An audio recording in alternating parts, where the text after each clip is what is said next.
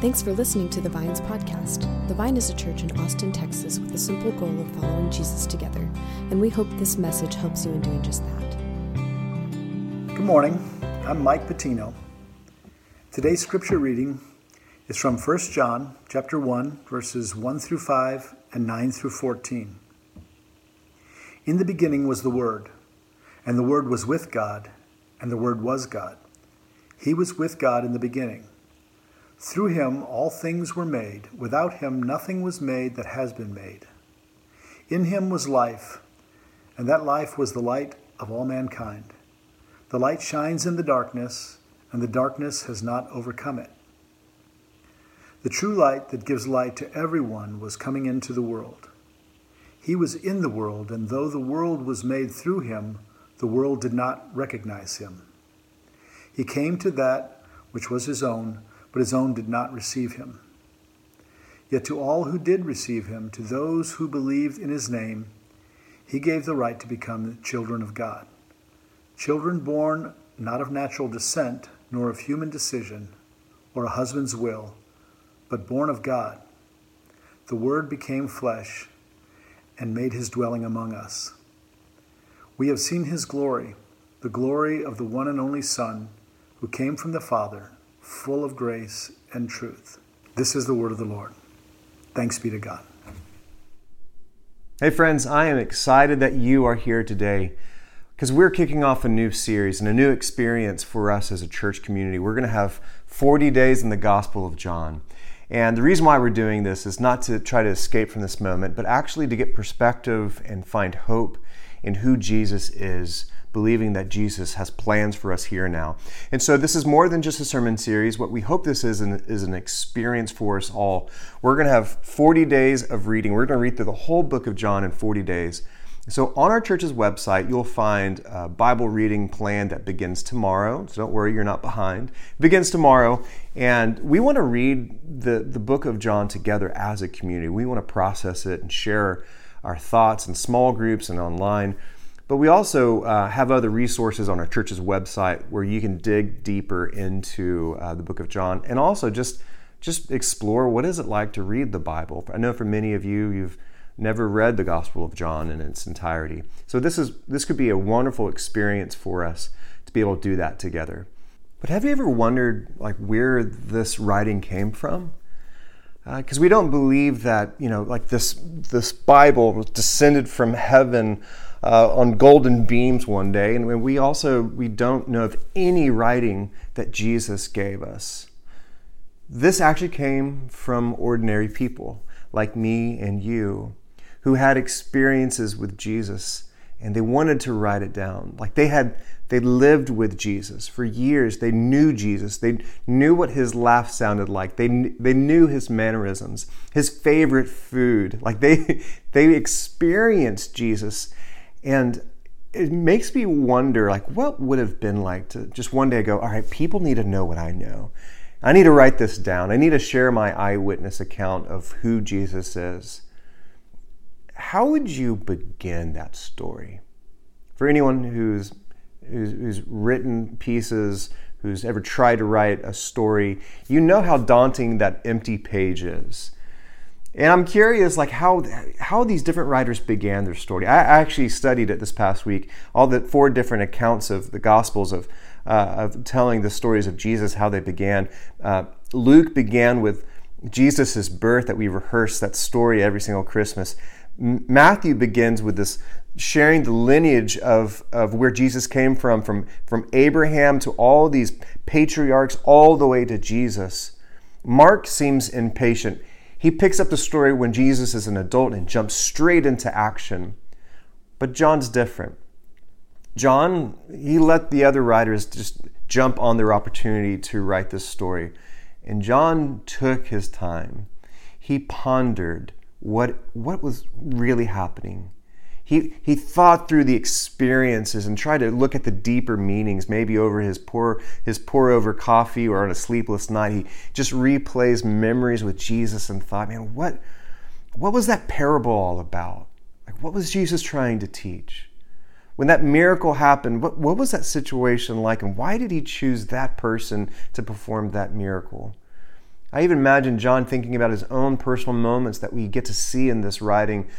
The time when John reclined on Jesus' chest in that Last Supper, and he rested on Jesus while they ate, and Jesus shared and broke the bread and talked to Judas. And John was there. He experienced it. John was there when Jesus was dying on the cross, and Jesus looked down at John and his mother and said, "Hey, mother, here's your new son. Son, here's your new mother." John was there. John experienced that heartbreak. And John also experienced what it was like to see the resurrected Jesus. He was at that empty tomb. He was there. And so while all the other writers, they jumped on their opportunity to tell their story, John holds back and he looks at a deeper meaning. John's gospel is so wildly unique. It's more like a story written with poetry because John's gospel is rich with symbolism and imagery. It's incredibly creative. If all the different gospels had different Enneagram types, John's gospel would be a 4. It would be an individualist because it's artistic, unique, special, it's dramatic. And like all poetry, John should be read with curiosity, imagination, and patience. It doesn't make sense for us to speed read poetry. We won't get much out of it. The same is with the Gospel of John. We should slow ourselves down. This is why our Bible reading plan for this 40 days, or each day is a small chunk of Scripture, because we want to make sure that we have time to sit in this story, to creatively read this and explore what exactly John could be saying.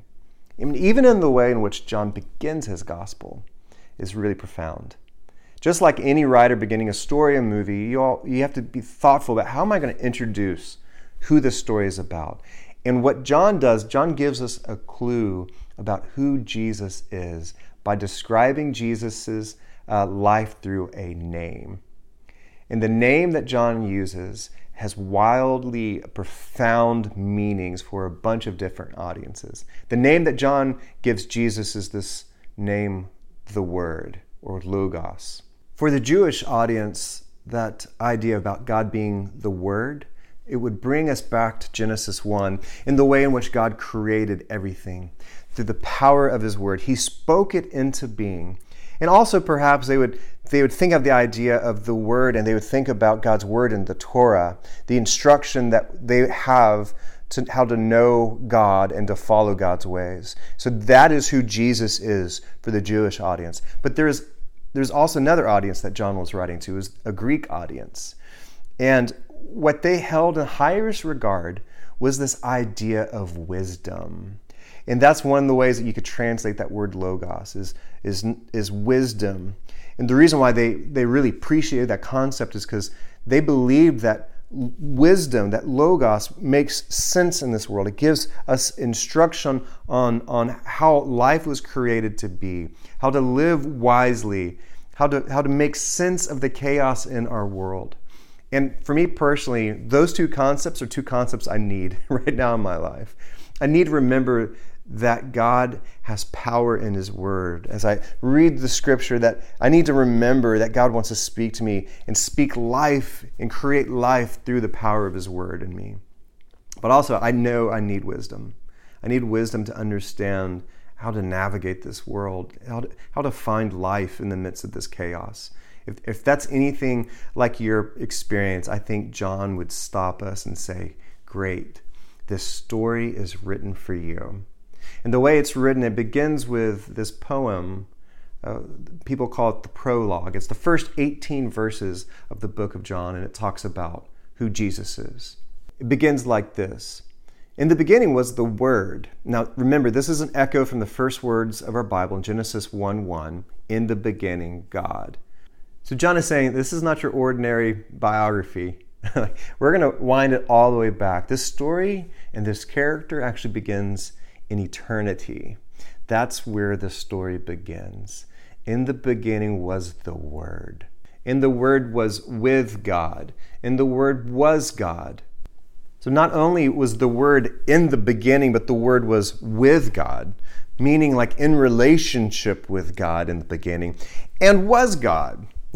So like We're being confronted with something that's hard for us to understand, because we would ask the question, all right, so is the Word separate from God so that like it can be in relationship with God, but how can it also be God, like of the same substance? And John would go, exactly. That's the journey I'm taking you on. That's what I want you to start thinking about, is you cannot read this story without a greater sense of imagination. So John continues. Through him all things were made. Without him nothing was made that has been made. In him was life, and that life was the light of all mankind. The light shines in the darkness, and the darkness has not overcome it. So this Logos is this creative force that stands outside of time. It's the source of all light and life, a type of light that can never be defeated. Now, if you were to stop here, if John were to stop here in his description of what the Word is, what would your concept of God be? Probably some powerful, creative force or energy, big or abstract. Or maybe this type of God would be some puppeteer, like making the world move and work, but behind a screen. But that's not the Jesus that John knows. That's not the Logos, the Word that John knows. And what we find next is what makes Jesus stand alone. This is why Jesus is so profound and so radically different than what we think of God. And this is why I think the story of Jesus is so beautiful and powerful for us. The next verse. The Word, now remember, the Word, the Creator, the Sustainer of life, the enduring light, became flesh and made his dwelling among us. So this God is not some distant, huge energy source that's removed from us. No, instead, God became flesh. In a village where no one expected anything big to come from, on a night like any other, God was born. God was born. And John uses the word became flesh for a reason. He could have said that Jesus, or this Logos, became a person or human or a man. But instead, John wants to make sure there's no confusion that Jesus was truly a person. He was flesh and bone. He was God incarnate. In Texas, we know what carne means. We know what carne, like carne guisada. I miss Mexican restaurants so much. But he became flesh and blood. He was like truly one of us, common. He was a person. But not only that, but this Logos that became flesh dwelled among us. That word dwell, also be translated tabernacled. So in the Jewish tradition, when they would have to move, when they moved through the wilderness, they took God's unique presence with them in this tabernacle. And that's where they believed that God was there with them. So what John's saying is this God became flesh and is tabernacling among us, dwelling with us, that this is where that God is. It's in Jesus. So notice what John is doing. John is stretching out extremes like a painter stretches out a canvas before they do their work. John is now stretching out the bigness and the power of who this Jesus is, while also making him among us, with us, like us. And so in so many ways that John is trying to pull out our imagination so that we see the commonness of Jesus and the extraordinary aspect of who this God is. The creator of the world here in flesh, the incomprehensible, now knowable, that this is who I'm going to write to you about. That is who this story is about. And I love how Eugene Peterson transcribes that verse 14. The Word became flesh and blood and moved into the neighborhood. And that's exactly what Jesus did. Jesus, God, moved into the neighborhood. He chose to exist in close proximity with us, as one of us. And what John is doing in just these few verses, John is setting the basic understanding of a theology of who Jesus is. A basic understanding, if you want to know who Jesus is, if you want to know who God is, it's all right here. Because there's typically two different pits that we fall into when we think about Jesus. Two different errors that we have a tendency to make. One is that we make a big deal of Jesus' godness. I know it's not a real word. If you want to say divinity, you can do that too. But we make a big deal about his godness, how he was God, but then we downplay his humanness. When we do that, we try to make Jesus no longer a real person. But on the other end, the other pitfall is that we accentuate Jesus as a human, but we deny that he was God. We try to make Jesus into some good moral example. And who cares if he did or didn't do miracles or actually rose from the dead? It doesn't really matter. Okay, now why this is so important is this. So it's those two realities that makes knowing Jesus so profound. Because on one hand, Jesus is the human face of God. If we ever wonder what God is like, we should first turn to Jesus. Because who God is like, in a word, God is Christ-like. That this is who God is like. Jesus is demonstrating to us the human expression of God's love, God's priorities, God's compassion, God's grace, God's values. All of that there is right there displayed in Jesus. That is what John is saying to us.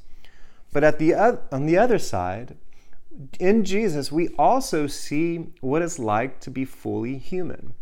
Now, this might be a foreign concept, but I just think it's really important that I think Jesus was the most human person ever to live.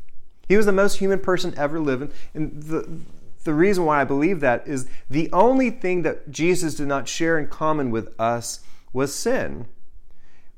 So Jesus never experienced turning away from God's desires, God's longing. Jesus never turned away from the way in which we were created to live. He always existed in the flow of what life was intended to be like, how to be human in this world, in this existence. And so there was no sense of brokenness or division or shame that we are plagued with as people. Jesus lived life fully human, and we get to see that Jesus was the most human ever to exist. He showed us, in John's words, what it's like to live full of grace and truth.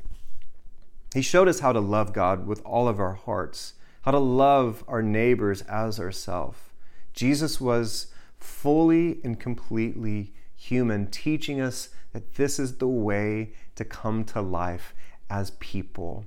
So in Jesus, we get to see not only what God is like, but we also get to see how we were created to live, how we were created to live as people. So John is setting the stage that if you disregard one of these aspects, then you've actually disregarded who Jesus is. That is what John is trying to say to us. And John wants us to know that Jesus so that we can be compelled to believe. John then said in verse 12, "Yet to all who did receive him, to those who believed in his name, he gave the right to become children of God." Now, a little spoiler alert. I'm going to share the whole point of the story. At the very end of John, near the end of John, John actually shares why he decided to write his gospel. And this is what he said. This is in John 20, 30, and 31. "Jesus performed many other signs in the presence of his disciples, which are not recorded in this book. But these are written that you may believe that Jesus is the Messiah, the Son of God, and that by believing you may have life in his name." So that's it. That's the purpose of John's gospel, and that's the purpose for us walking this 40 days together. I think Jesus he has a goal for us, that as we were to experience this gospel for these 40 days, that we would be moved to truly believe in him. Really believe in him. Not like we believe in democracy or we believe in gravity, but to actually believe in the outlandish claims that Jesus has, that he is the giver of life, that in believing in his name, that we are adopted into the family of God, we're children of God, that Jesus became flesh to live with us, to die for us, to be raised again for us, that we could be invited into a new way of being, to seek reconciliation, not only for ourselves, but for this world. That is the point of this. And I just as we're about to begin this journey, for us to take stock in, do we really believe? Because I know experiences like the one we're in, it kind of jars us awake. It kind of shakes us up. It makes us really wonder and question, what do I truly believe? And maybe a better word for you is trust. Like, who do I trust? And what do I trust in this time? Jesus is here before us. He's the giver of life. He's the sustainer of life. He brings about a light that can never be overcome, and he wants you to know and to believe. So my invitation for you is to experience this 40 days with us. I believe that Jesus has plans for us to move us into a place where we see Jesus afresh. We see Jesus anew. We give Jesus our trust so that we can experience his power, his promises, and his presence with us today.